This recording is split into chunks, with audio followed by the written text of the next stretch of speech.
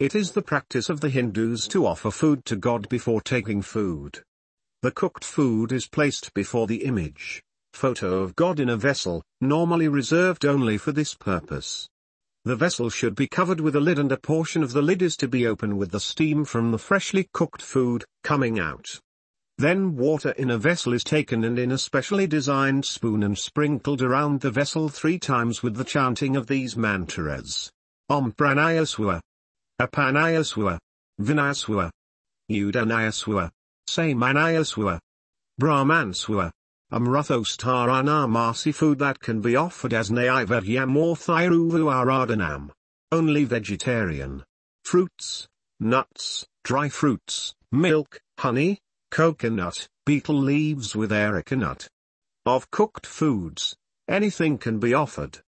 Recommended is cooked rice in full, no part food in a plate, with celery or dal and ghee. The food should be prepared after taking bath. It is advisable to offer prayers before offering. If not possible, offering should be done before we partake food. Food that has been eaten or remnants should not be offered. Honey is the best offering as it is said to be beyond impurity. Reasons for offering to God. We eat things from the bounty of nature.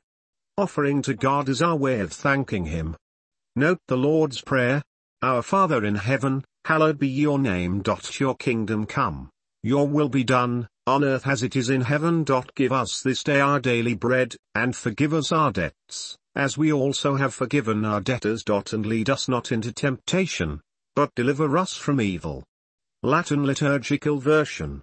Pater Noster, qui es inclis sanctifus te nomen tum, adveni atrinem tum, fiat voluntas tua, sicut in calo, et in terra. Panem nostrum quotidianum de nobis hodie. Et dimit nobis debita nostra, sicut et nos dimittimus debitoribus nostris, et ni nos inducus in tentationem, slibera nos amalo. Hindu sastras declare that eating food without offering to God first amounts to stealing.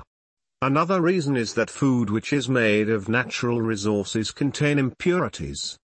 Now we have chemicals as well. The food we eat is the result of the toils of many. We do not know what they have gone through to produce, and we are not sure whether they have been adequately compensated. Their anguish will affect their produce. When we offer food to God, He takes away the impurities and the consequences born out of anger and anguish of the producer.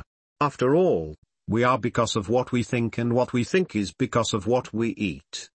Naivedaya is not necessarily a food offering to God, and actually means offering to God in the stricter sense of the words. It could be any offering, tangible or intangible. A resolution, a promise, or even a willingness to do, perform or restrict from certain things can also be connoted as offering to God. Prayers and wishes are more a belief, and hence an offering to God is an extension of this belief. However, one needs to differentiate Naivedaya from prasad. Prasad is actually what one gets from the God. The meaning of these words is usually attributed to food, as we invariably offer to and receive from the house of gods in the form of eatables.